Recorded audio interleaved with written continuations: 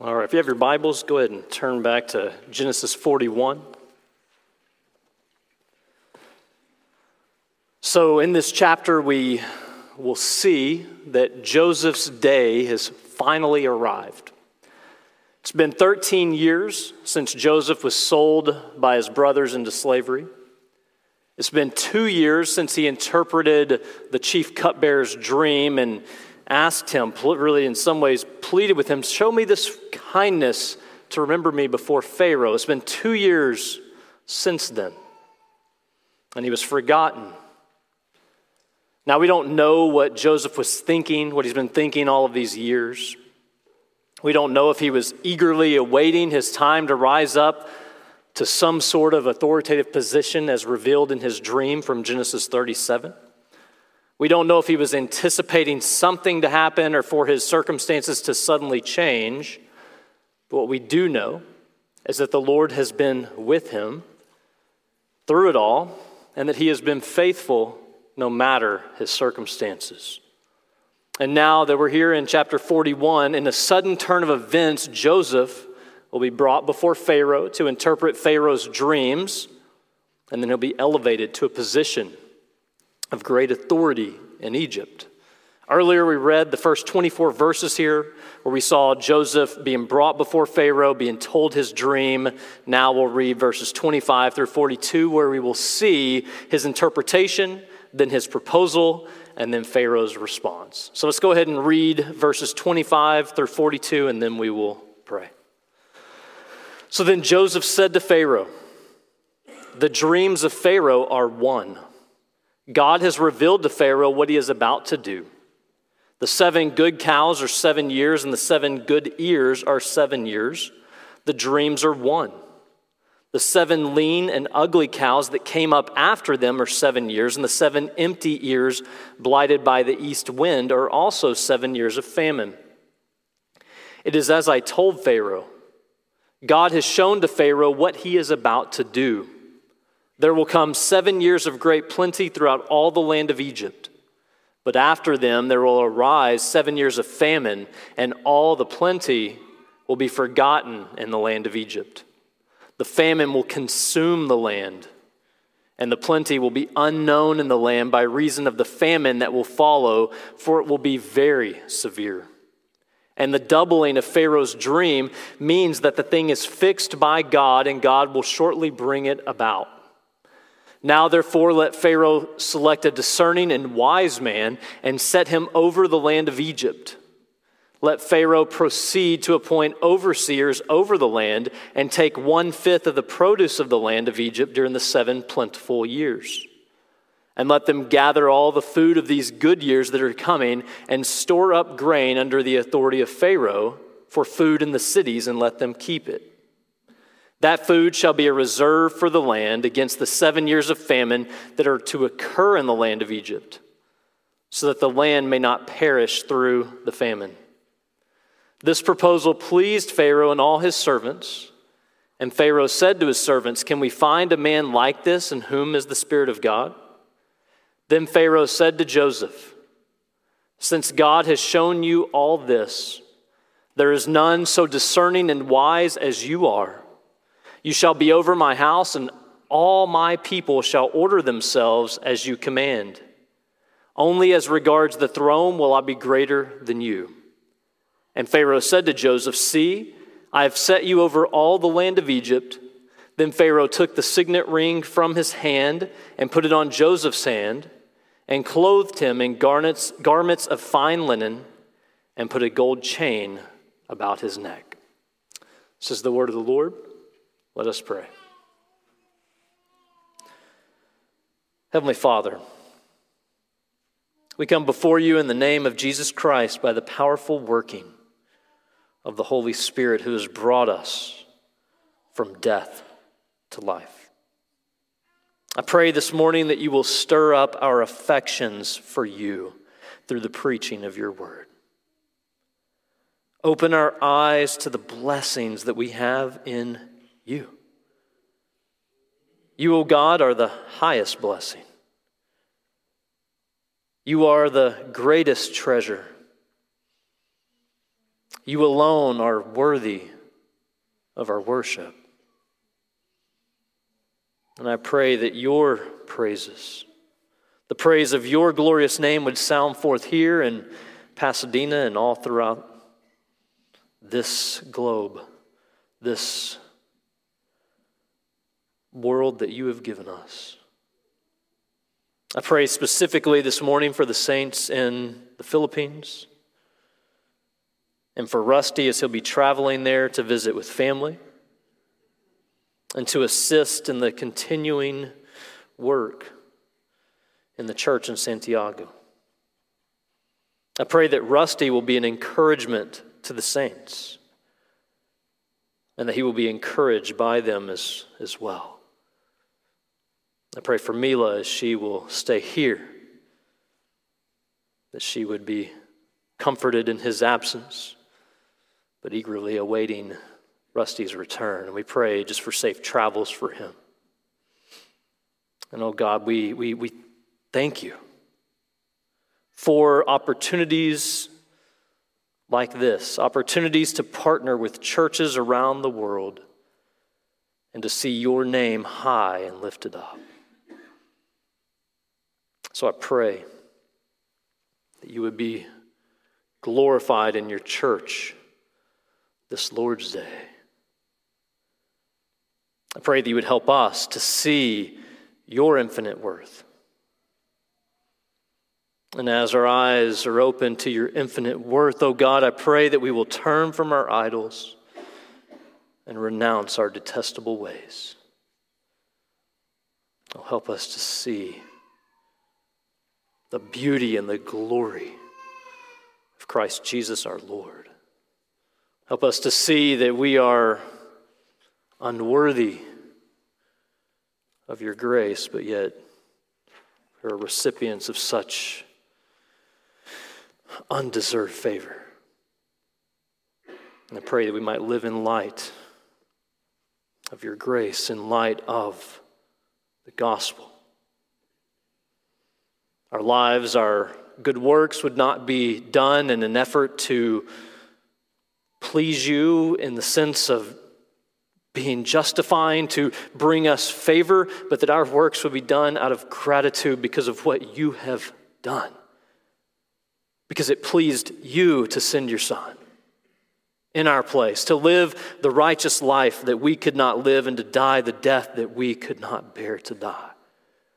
Oh, I pray that all that we do, the lives that we live in Christ would be done out of deep gratitude and out of deep anguish over that former way of life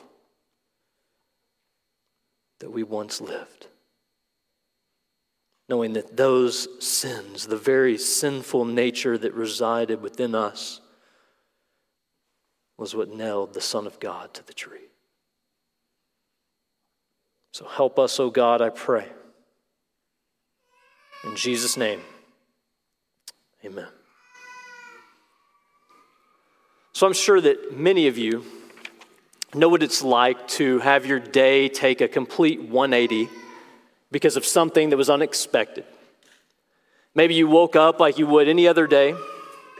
You went through your usual morning routine. You started to do whatever it is you planned to do that day. And then all of a sudden, your day completely changed course. You know, maybe your car wouldn't start and you couldn't get to work. Maybe there was a natural disaster that happened. Maybe a storm came through, a tornado or something came through. Maybe a tree fell on your car. Maybe a tree fell through the roof of your house. Maybe it was breaking news that changed the course of your day. I remember September 11th, 2001.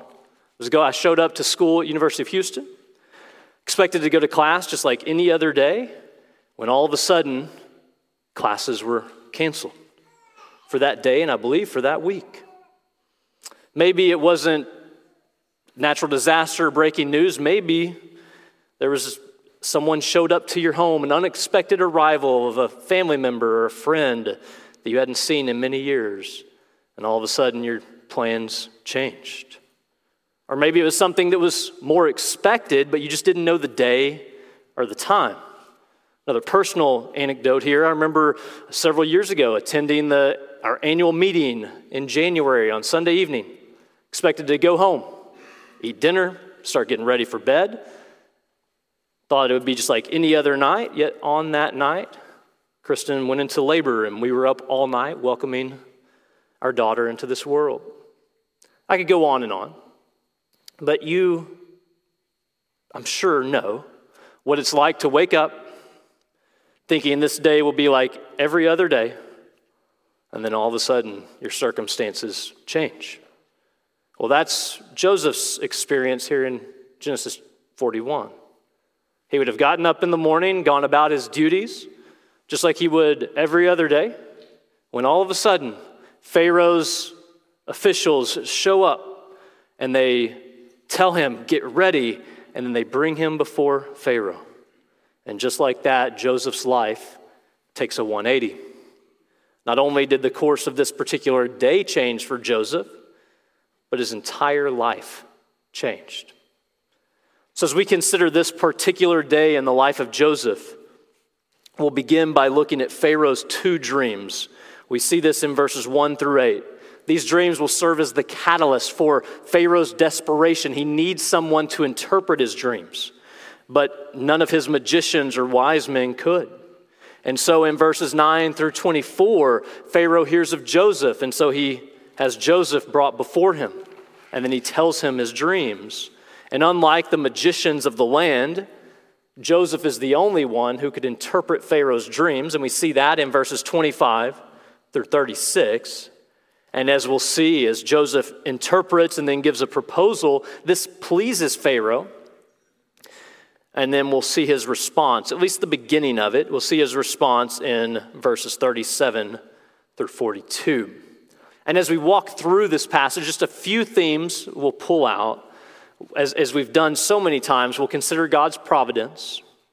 It is such a common theme throughout this story and really throughout the scriptures that it's always worth noting how God is the one orchestrating all of these events. So we'll see God's providence. We'll also see the display of God's sovereign rule that extends even over Egypt. And we could say, as we know, even over the whole universe. And then we'll consider verse 42. That's where we'll conclude, and how verse 42 provides us with an illustration of the gospel. We'll see the radical change in Joseph's life being symbolized through his putting on of new clothes. And then after that, we will partake of the Lord's Supper. So now that you know the plan, now you know where we're going, let's go ahead and turn our attention back to verse 1 of chapter 41. And we read in the first few words, after 2 whole years. So this takes us back to the events we saw last week in chapter 40. Remember Joseph, he's in charge of the royal prison. Pharaoh, when he became angry at 2 of his chief officials, and he throws them into the prison. They were placed under Joseph's care. And then one particular night, each man had a dream. They both had 2 separate dreams, closely related but different. And so they came to Joseph. He asked them, why are they troubled? They tell him there's no interpreter. He interprets their dreams, and then their dreams come to pass. The chief baker would be executed in 3 days. The chief cupbearer would be elevated to his position to serve Pharaoh in 3 days. And so after he gave that interpretation to the chief cupbearer, he said, remember me. Mention me to Pharaoh. Get me out of this house. I've stolen out of the land of the Hebrews, and I've done nothing. I'm innocent. There's no reason why I should be here. But then as we read at the end of chapter 40 in verse 23, the chief cupbearer did not remember Joseph, but forgot him. So he was forgotten. 2 years in prison. But here we are. After this 2 years of being forgotten by the cupbearer, Pharaoh is going to have a couple of dreams, and Joseph's life will suddenly change. Joseph doesn't know it. This night when Pharaoh has dreams, Joseph is most likely sleeping like he would any other night. But Pharaoh has troubling dreams, as we see in verses 1 through 7. In his first dream, we see in verse 1 that Pharaoh was standing by the Nile. And then in verses 2 and 3, he sees cows coming up out of the Nile. And then they're standing on the bank of the Nile.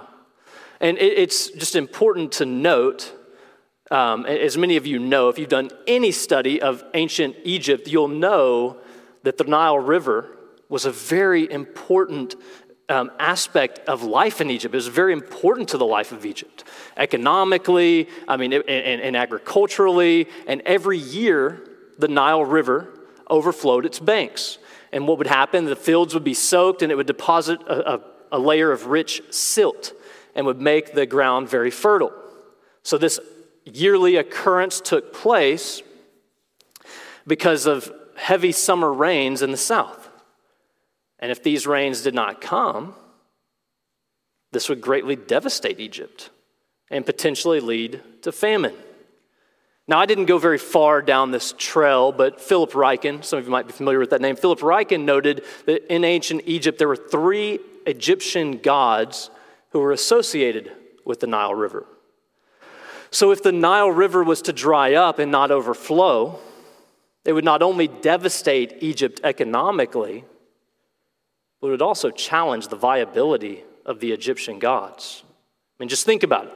If the waters dry up, or if the levels are low and it does not overflow, it would mean that either the Egyptian gods no longer favored the Egyptians, maybe the people fell out of their favor, or maybe there's something or someone greater than the Egyptian gods. So bring this to your attention, because in Genesis chapter 37, beginning there, God is now bringing his people to Egypt. And there in Egypt, when we get through the life of Joseph and then through Moses, the Israelites in Egypt, God is going to show his power and his sovereignty, not only over his people, but also over all of Egypt. And this display of power and sovereignty begins here with Pharaoh's dreams. And subsequently, Joseph, through his interpretation of the dreams, as those dreams come to pass, we will see God's power and God's sovereignty. So what are the dreams? Well, the first dream, Pharaoh is standing by the Nile. He sees 7 healthy cows coming up out of the Nile, along with 7 sickly cows. 2 groups of cows standing on the bank of the Nile. And as he sees here in verse 4, these sickly cows, the ugly, thin cows, they ate the 7 attractive, plump cows. And then after this, Pharaoh woke up. And then he has another dream. Beginning in verse 5, he falls asleep and dreamed a second time. And this time he sees 7 healthy grains or ears of grain.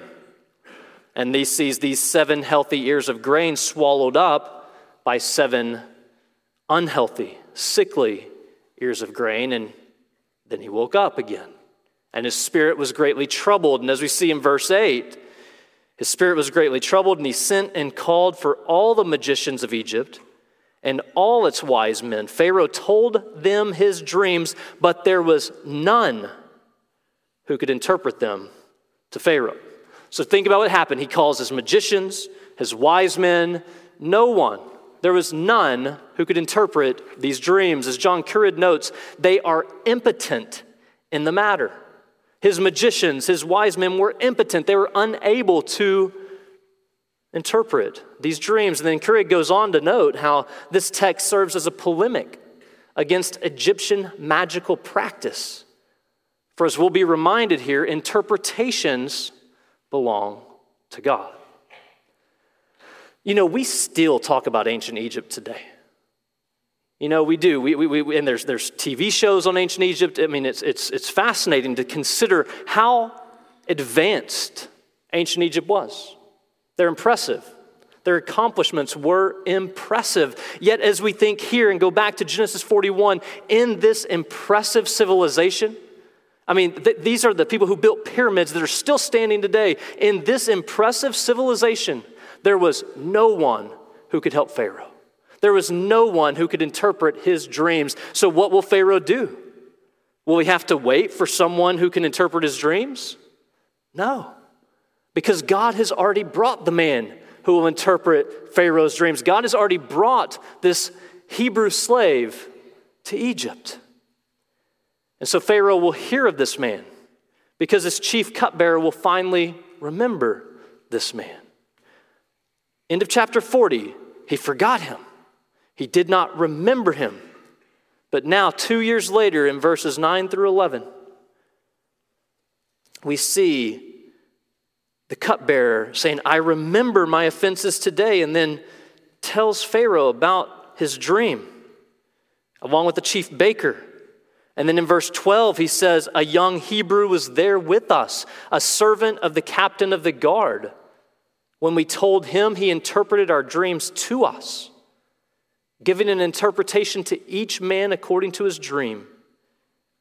And as he interpreted to us, so it came about. I was restored to my office, and the baker was hanged. He doesn't even mention Joseph's name. He just refers to him as a young Hebrew who correctly interpreted their dreams. The Hebrew people were insignificant at this time. I mean, remember, when they come to Egypt, when Jacob comes to Egypt, we see 70 people, a band of 70 people coming to Egypt. This is an insignificant group of people who Pharaoh probably doesn't even know about. But here he's told about this young Hebrew who can interpret dreams. So what does he do? Verse 14, he sent and called Joseph, and they quickly brought him out of the pit. Remember, Pharaoh, his spirit was troubled. He's desperate. He's looking for someone to interpret his dream. And so now he calls for this Hebrew slave who was locked away in his prison. And so he calls for Joseph, and they quickly brought him out of the pit. Remember, Joseph was not expecting any of this. He would have gone about his day just like any other day. And now here we are. We see Pharaoh's officials coming for him. And then they quickly bring him out of the pit. So you'll notice there, this word pit is used. Joseph was in prison. He was not in a literal pit. But this takes us back to chapter 37, when his brothers threw him into a pit. So this should remind us that that's what the language here is doing. He's taken out of this pit. No, he's in prison, not in a pit, but we see he even referred to it as a pit in chapter 40, verse 15. Now he's taken out of the pit because this reminds us of the events that have taken place up to this point. Just think about it. If Joseph's brothers did not throw him into that pit and then sell him to slave traders, Joseph would not be standing here this day before Pharaoh. Joseph would not be standing before Pharaoh if he had not been falsely accused by Potiphar's wife and then thrown into the king's prison. And Joseph would not be standing here this day if the chief cupbearer had remembered him sooner. If he remembered him sooner, Joseph might have been let go. He might have been returned to his family in Canaan. But as we know, because God is the one orchestrating every single event here, we can say that the chief cupbearer remembered him at the exact right time. Joseph was in prison because God had brought him to Egypt for this exact moment. This was all God's design. The providential dealings with Joseph throughout his enslavement and his imprisonment remind us of God's orchestrating hand bringing all of this to pass. And it's not as though Joseph has been merely dangling by a thread like a lifeless puppet. For as we've been reminded throughout the Joseph narrative, the Lord has been with him through it all. And now here, God is the one bringing Joseph to stand before Pharaoh. But before Joseph will be brought before Pharaoh, he'll be cleaned up. In the second half of verse 14, we see that he shaved himself and he changed his clothes and he came in before Pharaoh. He had to be made presentable to be brought before the king. So here he is, quickly brought out of the pit. He's cleaned up, made presentable to stand before the king because Pharaoh needs someone to interpret his dream. Look at verse 15. Pharaoh said to Joseph, I've had a dream, and there is no one who can interpret it. I've heard it said that of you, that when you hear a dream, you can interpret it. So Pharaoh has a dream. There's no one to interpret, and he heard that Joseph can interpret dreams, but Joseph is not going to promote his abilities. Notice how he responds. Verse 16, it is not in me. God will give Pharaoh a favorable answer. So Joseph gives all the credit to God. Joseph's saying, it's not in me to interpret dreams. It is God who interprets these dreams. And this is consistent with what we saw last week in verse 8 of chapter 40 when he told to the baker and the cupbearer, do not interpretations belong to God? And now he's saying the same thing essentially as he stands before Pharaoh. He's giving all the credit to God. He magnifies God's power and ability. He takes no credit unto himself. I don't know about you, but too often, I find myself doing the exact opposite, at least internally where you can't see it. For instance, and I'll tell myself here, there are times when I've heard someone quote something that I've said, and then they attribute it to someone else. I remember one of the first times this happened. It's probably 15, 18 years ago, something. It's been a while. But I was teaching a Bible study, and then a week later, someone who was at that Bible study repeated something that I had said, and they attributed it to someone else. And I wanted to say, I was the one who said that. That was me who said that profound statement, not this other person. But you know what's wrong with that, right? It's me wanting all the credit, wanting the glory, the approval. That's me wanting you to say, you are so wise. Every word that comes from your mouth is just pure gold. I'm sure you've been there. Especially dads in your home. You want your kids to say that, right? And your wives. But when I want the credit, I am elevating myself above God. Instead of merely being an instrument in the hands of God, I want to be the one who gets the credit, the glory. But we must remember that all truth belongs to God, not to us, not to me. And that's why God uses Joseph here. He doesn't use me, and I would say he doesn't use you for probably this very reason, because if you're anything like me, you'd be tempted when Pharaoh says this to say, you know what? I can interpret dreams. I've done that before. You see what? That's not what Joseph said, is it? He didn't say, I can do this. I've done this before. He says, it is not in me. God will give Pharaoh a favorable answer. He gives God all the credit. He expresses great confidence in God, and he'll continue to do so as he interprets this dream. So after Joseph tells Pharaoh that God will give him a favorable answer, Pharaoh will recount his dreams, and then as we see repeated once again at the end of verse 24, I told it to the magicians, but there was no one who could explain it to me. Verse 8, Pharaoh tells his dreams, and there was none who could interpret them. Verse 15, Pharaoh tells Joseph, I've had a dream, and there is no one who can interpret it. And then in verse 24, I told it to the magicians, but there was no one who could explain it to me. Pharaoh's spirit is troubled. There's no one in the land of Egypt that can interpret his dream.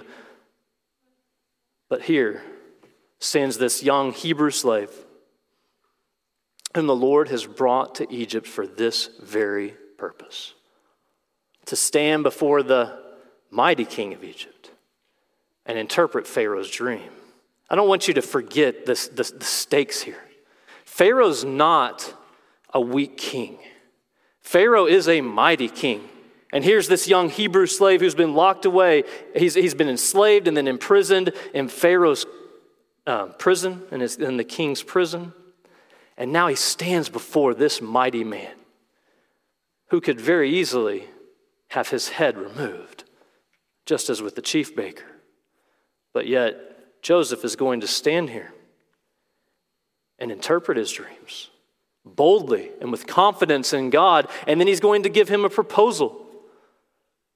And so let's look at these things. In verse 25, he begins by telling Pharaoh that the dreams of Pharaoh are one. They're two similar dreams, but they're one interpretation. And what God has done, God has revealed to Pharaoh what he's about to do. So the Almighty God has revealed to the mighty Pharaoh what's about to happen in this next 14-year period. What God is about to do. Not just revealing the future to Pharaoh, but the Almighty God is revealing what he's about to bring to pass in the kingdom of the mighty Pharaoh. And so he tells him the 7 good cows, 7 years, then the 7 ears of corn, or the ears of grain, same thing, 7 years, then the 7 ugly cows and the 7 unhealthy ears of grain, 7 years. And so it's really, you have 7 years and 7 years. And so before he's about to tell him what God is going to do, once again in verse 28, it is as I told Pharaoh. God has shown to Pharaoh what he is about to do. God is showing Pharaoh what's about to come, but it's not just what's going to happen in the future. God is showing Pharaoh what God, is about to do. And what will God do? Well, verse 29, he's about to send 7 years of abundance. Verse 30, he's going to send 7 years of famine. And during the 7 years of famine, the abundance, the plenty will be forgotten. The famine will consume the land. It will be very severe, as we see in verse 31. The plenty will be unknown in the land by reason of the famine that will follow, for it will be very severe. This will be a national calamity. Famine will cover the whole land.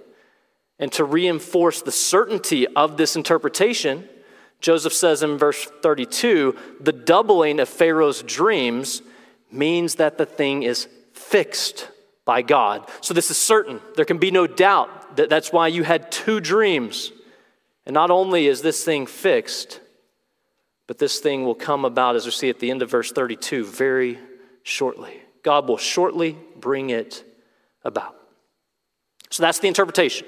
7 years of abundance, followed by 7 years of severe famine, and these things will commence very soon. But that's not where Joseph stops. He then offers a proposal.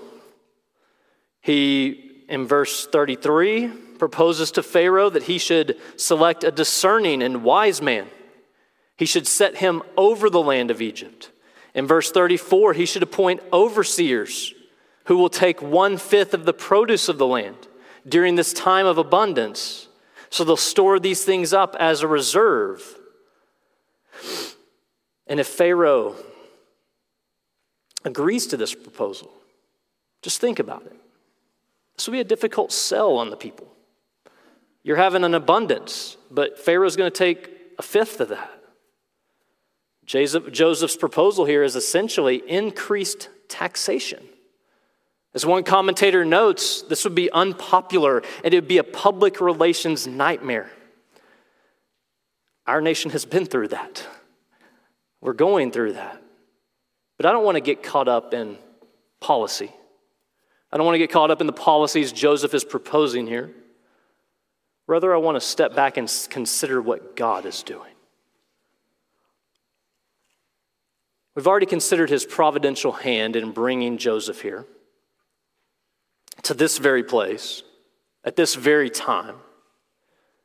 But that's not all that's happening. In fact, God is showing himself to be the God of gods. And how is he doing it? First of all, God shows that his wisdom is unmatched. It's unmatched by the mighty Egyptians. I mean, just think about it. Pharaoh, his magicians, his wise men, they were unable to interpret this dream. Their sorcery was impotent to interpret this dream. But that's not the case for this Hebrew slave. This lowly Hebrew slave was able to interpret Pharaoh's dream because God ultimately interpreted Pharaoh's dream. And he did this through Joseph. So the Lord used Joseph to make his wisdom known. And not only will he make his wisdom known through Joseph's interpretation, but also through his proposal. I mean, that's why Pharaoh, later on, is going to say, can we find a man like this in whom is the Spirit of God? Since God has shown you all this, there is none so discerning and wise as you are. God is displaying his wisdom. The God of Abraham, of Isaac, and of Jacob. is displaying to Pharaoh and to all Egypt that his wisdom is unmatched as he uses the insignificant things of the world to shame the wisdom of the wise. And in this case, God shows himself to be wiser than the wise Egyptians through a lowly slave. Additionally, God shows himself to be the God of gods, in that he not only knows the future, but he directs the future. In this interpretation, God shows himself to know what is to come. But how does he know what is to come? Because he ordains all that comes to pass. He's the one who is bringing this to pass. In verse 25, Joseph tells Pharaoh, God has revealed what he is about to do. Verse 32, after he interprets the dream, we see that God will shortly bring it about. So God is the one doing this. God is the one who is going to do this, and he's going to bring this about soon. So God is demonstrating that he not only knows the future, but he also directs all that comes to pass. In this case, both the 7 years of abundance and the 7 years of famine will happen at God's direction. Furthermore, through the fulfillment of this dream, the God of the Hebrews will show himself to be more than a territorial or a tribal God. At the end of this chapter, we see Pharaoh's dream coming to pass. And by this, God demonstrates that he is not limited to a specific place or a specific people. He's not only the God of the Hebrews, he's also the God of the Egyptians. He's not only the God of Canaan, he's also the God of Egypt. And to show this, he'll exercise his authority over the Nile River. God is showing that he is the God of gods. Absolute sovereignty belongs to him, for the earth and its fullness are his. Therefore, after the 7 years of abundance, I would say we can assume from the text, although it doesn't say explicitly, but we can assume that he will prevent the Nile River from overflowing its banks, proving himself to be the God of gods and Lord of lords. And as Moses says in Deuteronomy 10:17, the Lord your God is God of gods and Lord of lords, the great, the mighty, and the awesome God. He is God of all. He created all things. Therefore, all things are at his disposal to do as he wills. And this includes the land of Egypt and the Nile River. And while God is showing himself to be the God of gods and Lord of lords, he's also showing compassion to Pharaoh and to the Egyptians. He's a God who is strong and mighty, but he's also compassionate. Famine's coming, but God is going to provide. And he sounded the alarm to get ready. He didn't have to reveal these things to Pharaoh, but he did. God sent Joseph. He sent Joseph to Pharaoh as a messenger to tell him that famine is coming, to be ready, to be prepared. And you know what? God does the same for us today. God sends messengers to the uttermost parts of the world to declare that there's danger, there's trouble that lies ahead. There's danger for all who fail to heed the words of the Almighty God of gods. But this trouble, this danger, is much more severe than physical danger. This danger is much more severe than physical starvation. The danger that awaits all those who reject Jesus Christ as Lord and Savior, that danger is eternal torment. Therefore, as an ambassador of God, I implore everyone here to feast upon Jesus Christ, who is the bread of life. Jesus says, whoever comes to me shall not hunger, and whoever believes in me shall never thirst. I implore you to come to him, be reconciled to him. And those who are reconciled to Christ, those who feast upon him, who come to him and will never hunger, who believe in him and will never thirst, your life will be radically changed in a way similar to what takes place in the life of Joseph. After giving this interpretation, and after giving this proposal, I want you to notice Pharaoh's response to Joseph. Notice how Pharaoh, the mighty Pharaoh, responds to a Hebrew slave who did not deserve to stand in the presence of the king. In verse 37, we see that this proposal pleased Pharaoh. And then in verse 38 and in verse 39, Pharaoh recognizes that Joseph is a wise man in whom is the Spirit of God. Just as Potiphar noticed that the Lord was with Joseph, so did Pharaoh. And just as Potiphar set Joseph over his household, so does Pharaoh, as we see in verse 40. As an aside, the whole time I've been studying this, I can't help but wonder what Potiphar and his wife are thinking. We don't know. But what are they thinking whenever this lowly slave rises to power? Now he's over Pharaoh's house. Anyways, Pharaoh makes Joseph the chief officer in his palace. And at the end of verse 40, he says, "Only as regards the throne will I be greater than you." Pharaoh set Joseph over all the land, as we see in verse 41. And then he gives him new clothes. Verse 42, he gives him his signet ring, and he clothed him in garments of fine linen, and he put a gold chain around his neck. We'll examine these things further next week, but right here we see Joseph's life has been radically changed. One day, he started out this day as a forgotten criminal, only to conclude this day being elevated to the right hand of the king of Egypt. He started out this day wearing prison clothes. Now the king, as we see, has given him garments of fine linen. Doesn't this typify the radical change that takes place in the one who heeds the gospel call? The one who comes to Christ will be pardoned. Your sin against the holy God will be forgiven. While this passage doesn't state this explicitly, Joseph's crimes are pardoned. It's implied. I mean, just through his release and his elevation, it is evident that the charge made against him that kept him in prison has been dropped.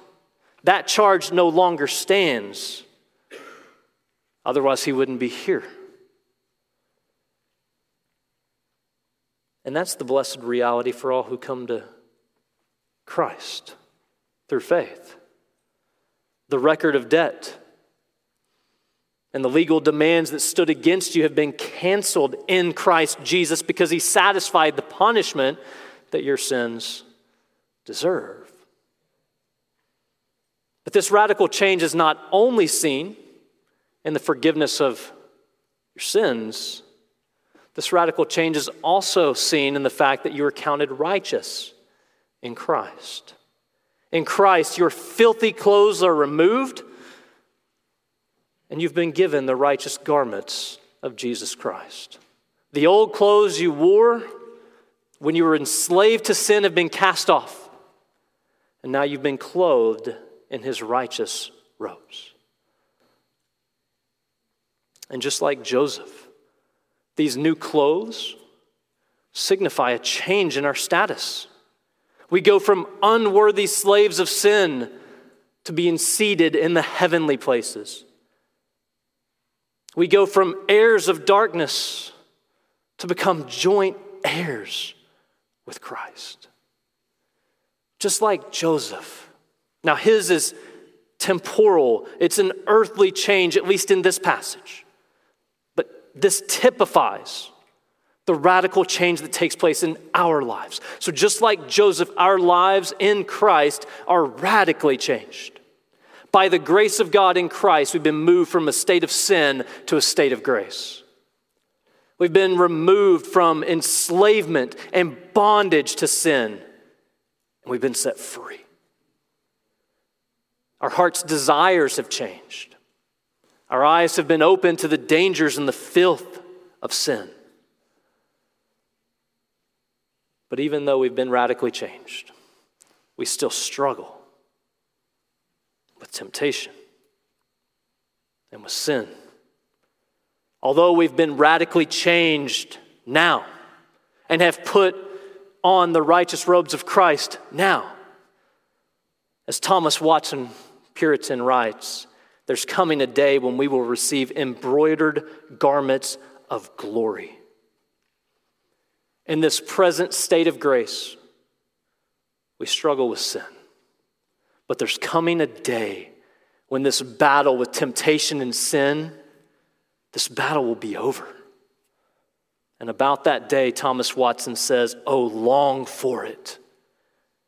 Yet be content to wait for this full and glorious redemption, when you shall be more happy than you can desire, when you shall have that which eye has not seen, nor ear heard, nor can it enter into a man's heart to conceive." So the best is yet to come. One day we will be glorified.